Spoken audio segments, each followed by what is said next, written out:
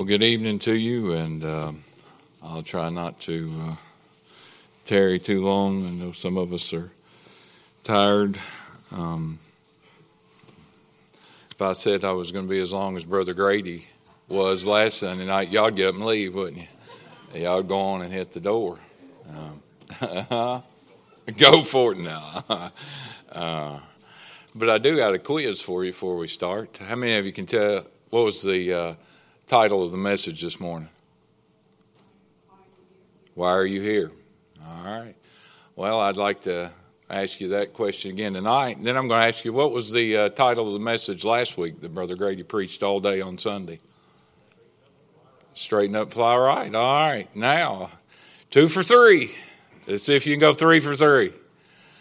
What was the message that was preached on April 12th, 2023 on a Wednesday night? Anybody got that one? Colossians chapter 3. No, brother, it was because I was here and I was the one that was behind the pulpit that night. So no, it wasn't Colossians chapter 3. Turn in your Bibles to Proverbs chapter 7. As I was doing my daily Bible reading on the 7th, which was 2 days ago, or yesterday, Lord just impressed upon me to speak on this again. And the reason, I couldn't tell you that that was the date that I did, but I did speak on that chapter of the Bible on that Wednesday night. And the reason I know that is because my wife keeps track of all that for me. She can tell you what you preach too, brother. So if you ever need to know, or you, brother, she knows that, and she marks it and keeps up with it, and she's pretty sharp on her stuff. So I went back and asked her. I said, I don't want to go back because my memory's pretty short. My memory doesn't do too well. But I want to focus on one verse here, but I'm going to go through the entire chapter here, and I'm going to have to run along, but my focus is on verse 19. For the goodman is not at home, he is gone on a long journey. And the title of my message tonight, and I even read that wrong. For the goodman is not at home, he is gone a long journey. Not on a long journey, a long journey. And the title of my message tonight is Our Life is But a Journey. Father, we come to you tonight asking you to be with us and help us as we try to worship you, Lord, for your mercy, your goodness, and your greatness. And Lord, it's not what we are, but what you are and what you've done for us. And I pray tonight, God, that your name would be lifted up on high, and that, Lord, you would receive all honor and glory from everything that's said and done here tonight. I make my prayer in Jesus' name. Amen. For the goodman is not at home, he is gone a long journey. The symbolism that's in this chapter is so real, and it's so real to me as I read this chapter, and I read this chapter every month and see the Lord throughout this, throughout the book, the books that you read, but specifically in more than others. And the master of the house is the Lord Jesus Christ.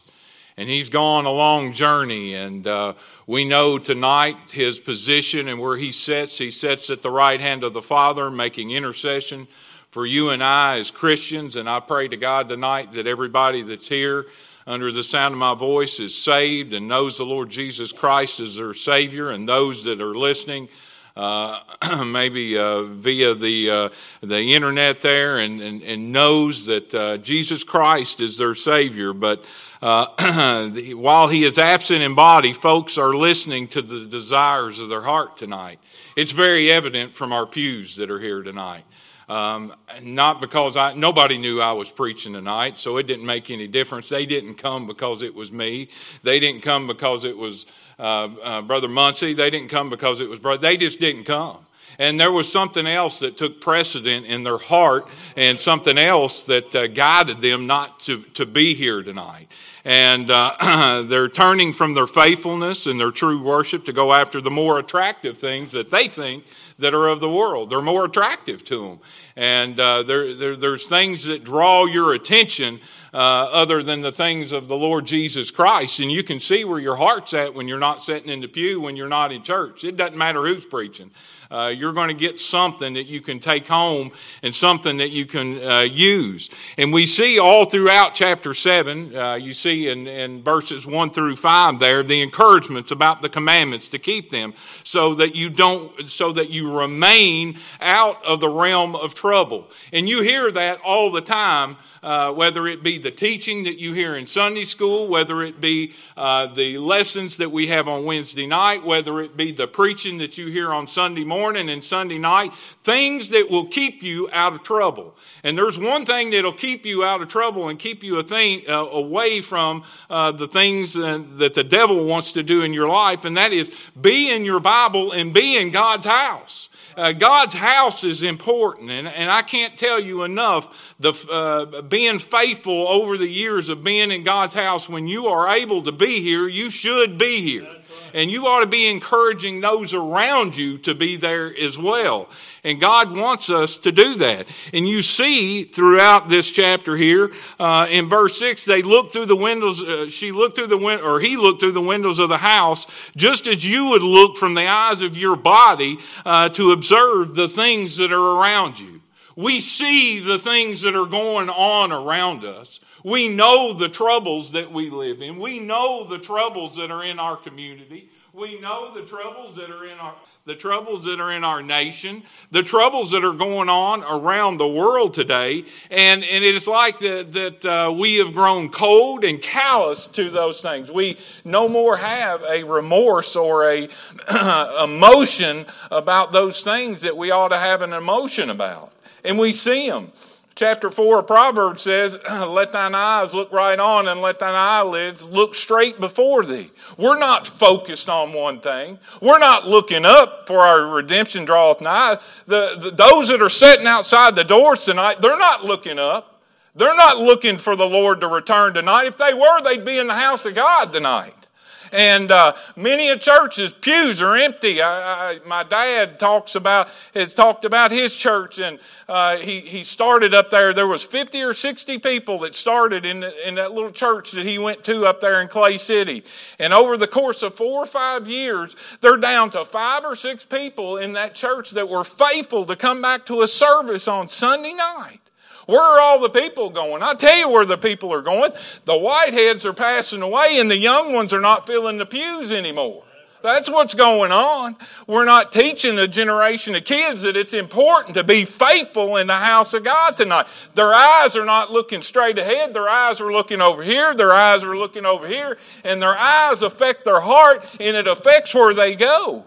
And we seem not to care anymore. We know we don't shed a tear. We're not here on Wednesday night to pray for the things that are there. We pray for sickness all the time, and that's great, and we should pray for it. But we ought to be praying for the souls of men as well when we come up here to the altar to pray for certain things.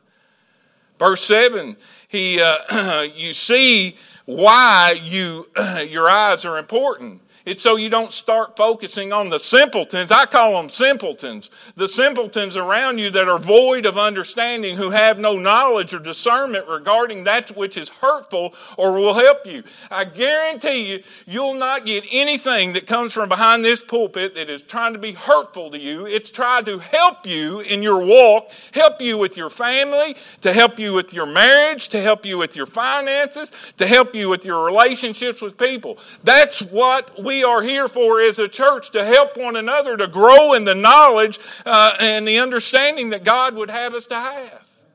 That's why we're here. But verse 7, you see it says there, and beheld among the simple ones, I discerned among the youths a young man that he was void of understanding.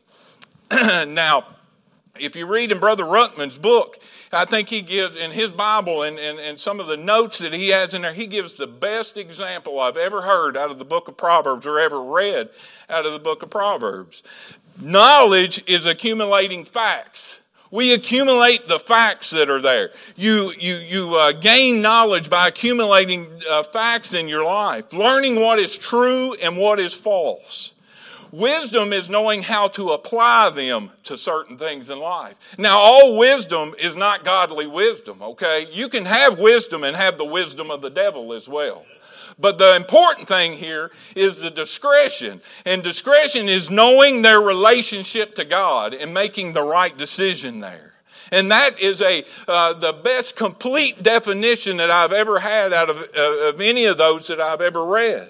Verse 8, we see that he went near. He started flirting with trouble. And you know, everyone that's not here tonight, and I'm not picking on the ones that are not here. There's some with, I'm sure, good reasons. But there's others that could have been here. There's times that I could have been here. And I wasn't. But you know what I was doing? I was flirting with trouble.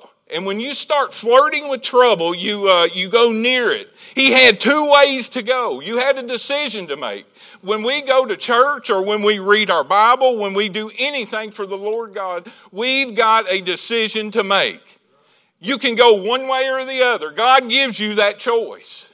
Aren't you glad that God gives you choices in the matter?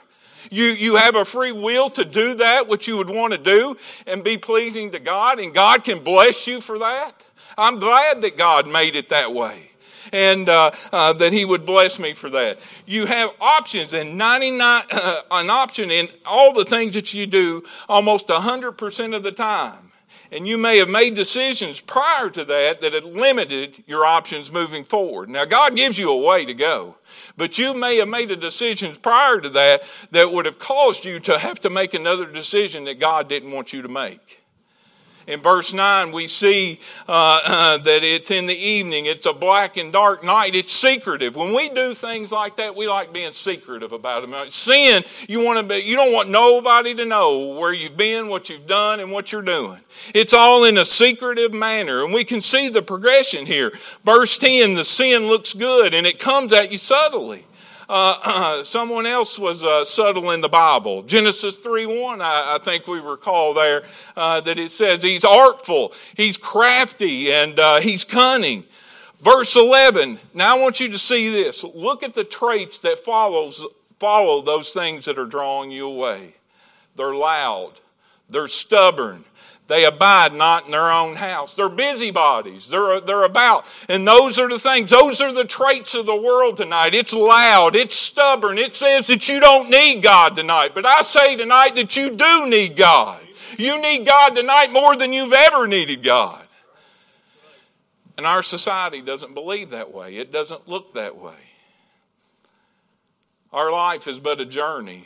David said over in the book of Psalms, show me the path of life. Whoso findeth life findeth me. That's wisdom.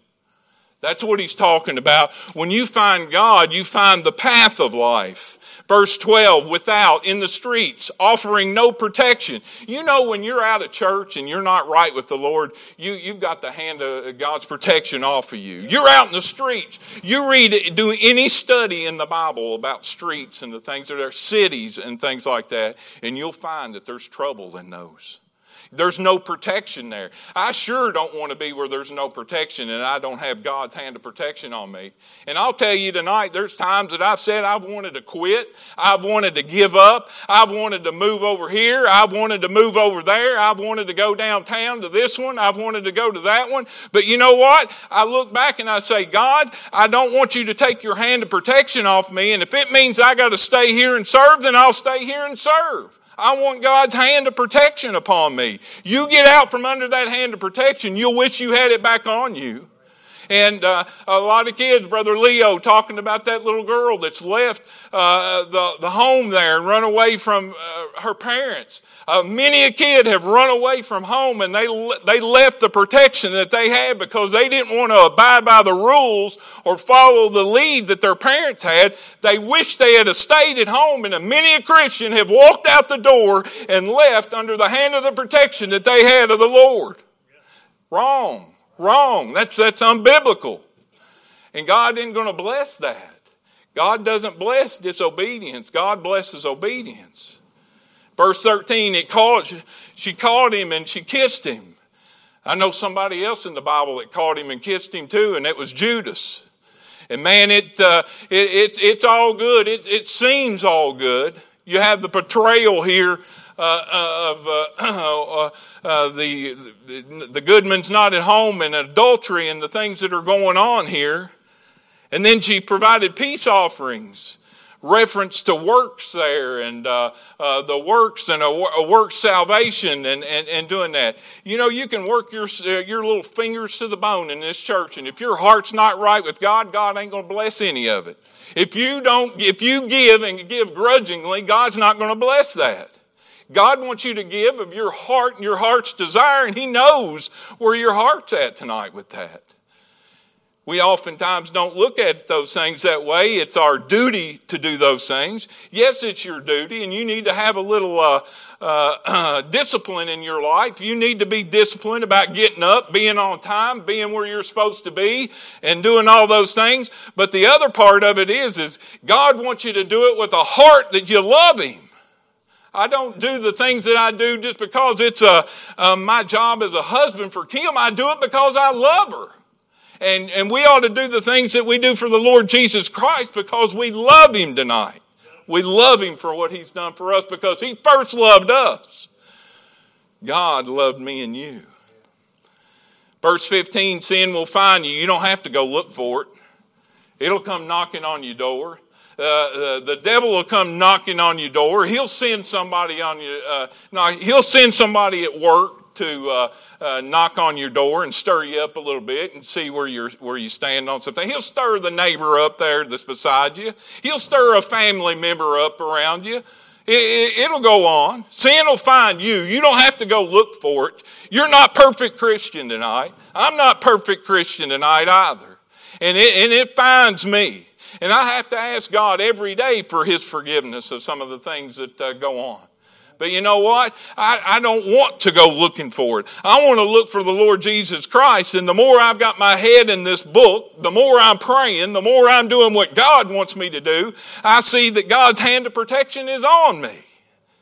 That's where we ought to be in our Christian walk. We see in verse 16 that the world's pretty. It's likened unto Egypt, and we know that in the Bible that Egypt was a picture of the world.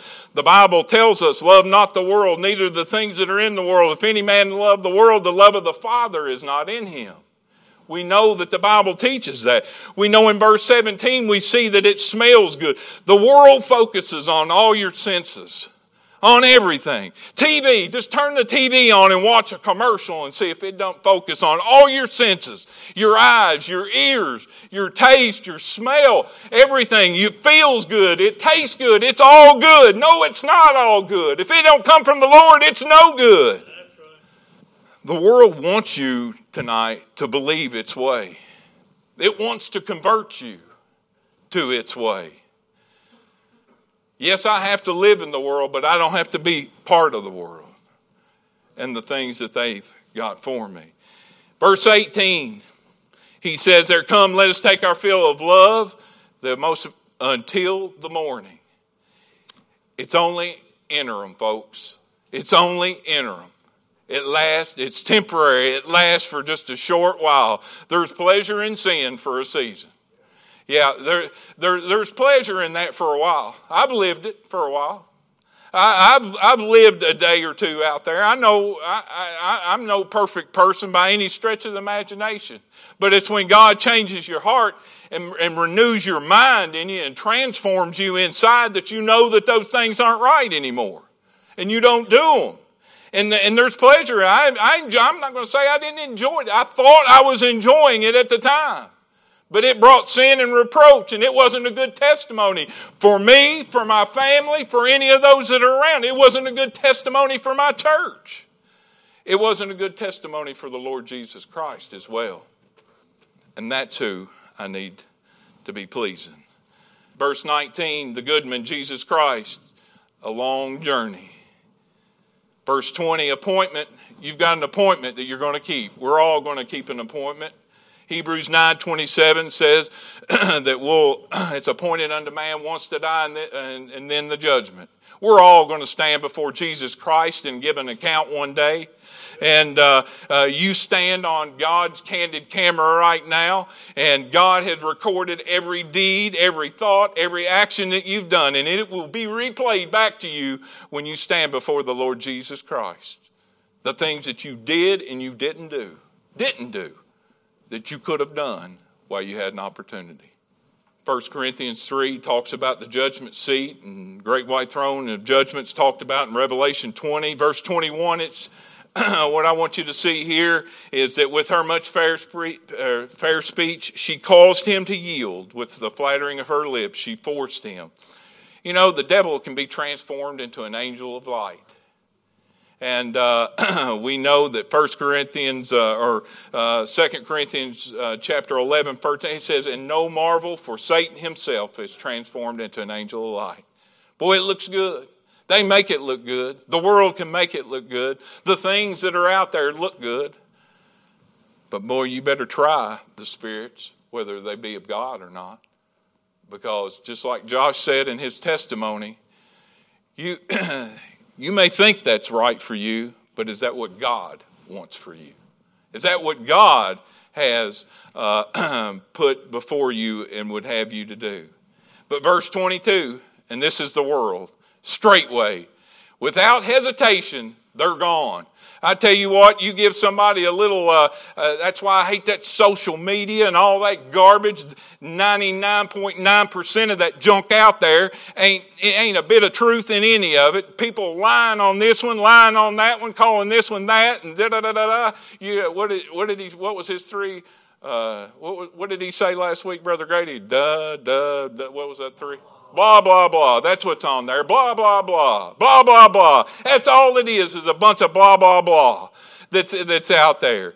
And people talking and doing this, and they go straightway after that garbage, and they take it like it is the Bible. And then they won't believe one stinking word out of this book right here, but they'll believe anything that they read off of the internet. Wikipedia is the greatest thing since sliced bread, but forget the Bible. That's a bunch of garbage is what that is. Go to the Bible to find some of the answers. And that's when I call straightway, I call that making a knee-jerk reaction. And I tell my people at work all the time, if there's one thing, don't make knee-jerk reactions. If there's something you need to give some thought to, take the time and say, I'll give you an answer later after I think about it and I pray about it. And most of the things that they come to me with or that have been brought before me, I try not to make a knee-jerk reaction on it. I try to give it some thought. I try to let God guide me in the decision that I need to make. Whether it be a purchase, whether it be something in my life that I need to do personally. Go to God and seek God's counsel on some of those things. But he says in verse 23, until. Hurt's going to come. You get meddling and dabbling over in sin and get away from God, hurt's going to come. You can guarantee it. I remember a time the pastor stood in my driveway when I lived on 414 Estes Drive. I had my old truck pulled up underneath of the shed. He may not remember it. I don't care if he does. I do. And you know how he visits you when you ain't been in church for a while, or you're not where you need to be with the Lord. He come up there and I was piddling with my old truck, and that was my problem. I was piddling with my cars more than I was focusing on God. And he's like, son, where you been? He went through the litany of it and, scolding me and telling me what I needed to do. But you know what? I needed that counsel. I needed somebody that cared about me to come tell me that I was wrong. Until that sin finds you out and you find out that you're wrong, and God brought some hurt on my life during those days. Some things that had come into my life that hurt. And they were spiritual. They were physical. They were things that happened because of the sin that was in my life. And when I got some of those things right, then God lifted some of those burdens off of my life as well. Faithfulness to the Lord will help you in many ways. Take that counsel when you get it. Take it like somebody that's got a backbone and know when you're wrong. It takes more of a person to be accepting of that stuff and know when you're wrong and take it and know that God is speaking and He's the shepherd of your soul. He cares for your soul. He talked about it over in the book of Peter. There's people that care about you. Don't take that criticism as always as criticism. Take that as somebody trying to give you some counsel sometime. Verse 24, the call to hearken. Listen, beware, the devil is a roaring lion, seeking whom he may devour. Verse 25, thine heart. The Bible tells us about our heart. And it tells us in there to keep our heart with all diligence, for out of it are the issues of life. He turns the page here in this chapter and says, let thine heart decline to her ways. Go not astray in her paths. If there's anything that I can tell you to do tonight, is keeping your heart where it needs to be. God wants your heart tonight. He wants you to be focused upon Him. Because why? Verse 26, many have been slain. There's many a Christian out there tonight that are living in torment. They're living in misery. And they've been slain because they've played with the devil's devices and his thing. I know guys that have stood behind this pulpit right here tonight that were preachers that are no longer preaching the Word of God, that I would have staked my inheritance on back when I was in my early 20s. That, man, they were some good guys. They were good guys. And I think they were, but you know what? They got tattling around with sin. They got fiddling around with it. They got to see some of the things that were out there, and they got away from God. Don't ever say it won't happen to you. Don't ever say it won't happen to you. It happened to Job, and he was a righteous man. And he loved the Lord Jesus Christ. And it can happen to you. Verse 27, the wicked's eternal home is hell. It doesn't say his house is hell. It says that the wicked's home is hell. If you read that, her house is the way to hell, going down to the chambers of death. You know what? I'm glad tonight I'm saved. You ought to be glad that you're saved. This life is a journey that we're on tonight. And the Goodman is gone on a long journey, but I believe that his return is soon. I know that his return is imminent. And I want to be ready at whatever point in the journey that I'm in when his journey comes to an end. And I believe his journey is getting ready to come to an end. I believe we're at the doorstep. I've heard it preached my entire Christian life that we're just around the corner. But I know that we're closer now than we've ever been with what's going on. There's a quote I like to say, the two most important days in anyone's life is the day they were born and the day that they realized why they were born. And I think this morning you heard the reason that you were born in the message. He said in Revelation 4:11, thou art worthy, O Lord, to receive glory and honor and power, for thou hast created all things, and for thy pleasure they are and were created. We were created to be pleasurable unto the Lord, to give glory and honor unto God. And I pray tonight that your life and the journey that you're on and the point that you're at tonight, that journey, that you would give God all the honor and the glory that he deserves. And that we, as a faithful remnant of people, would stay close and worship him as he deserves to be worshiped as we stand to our feet.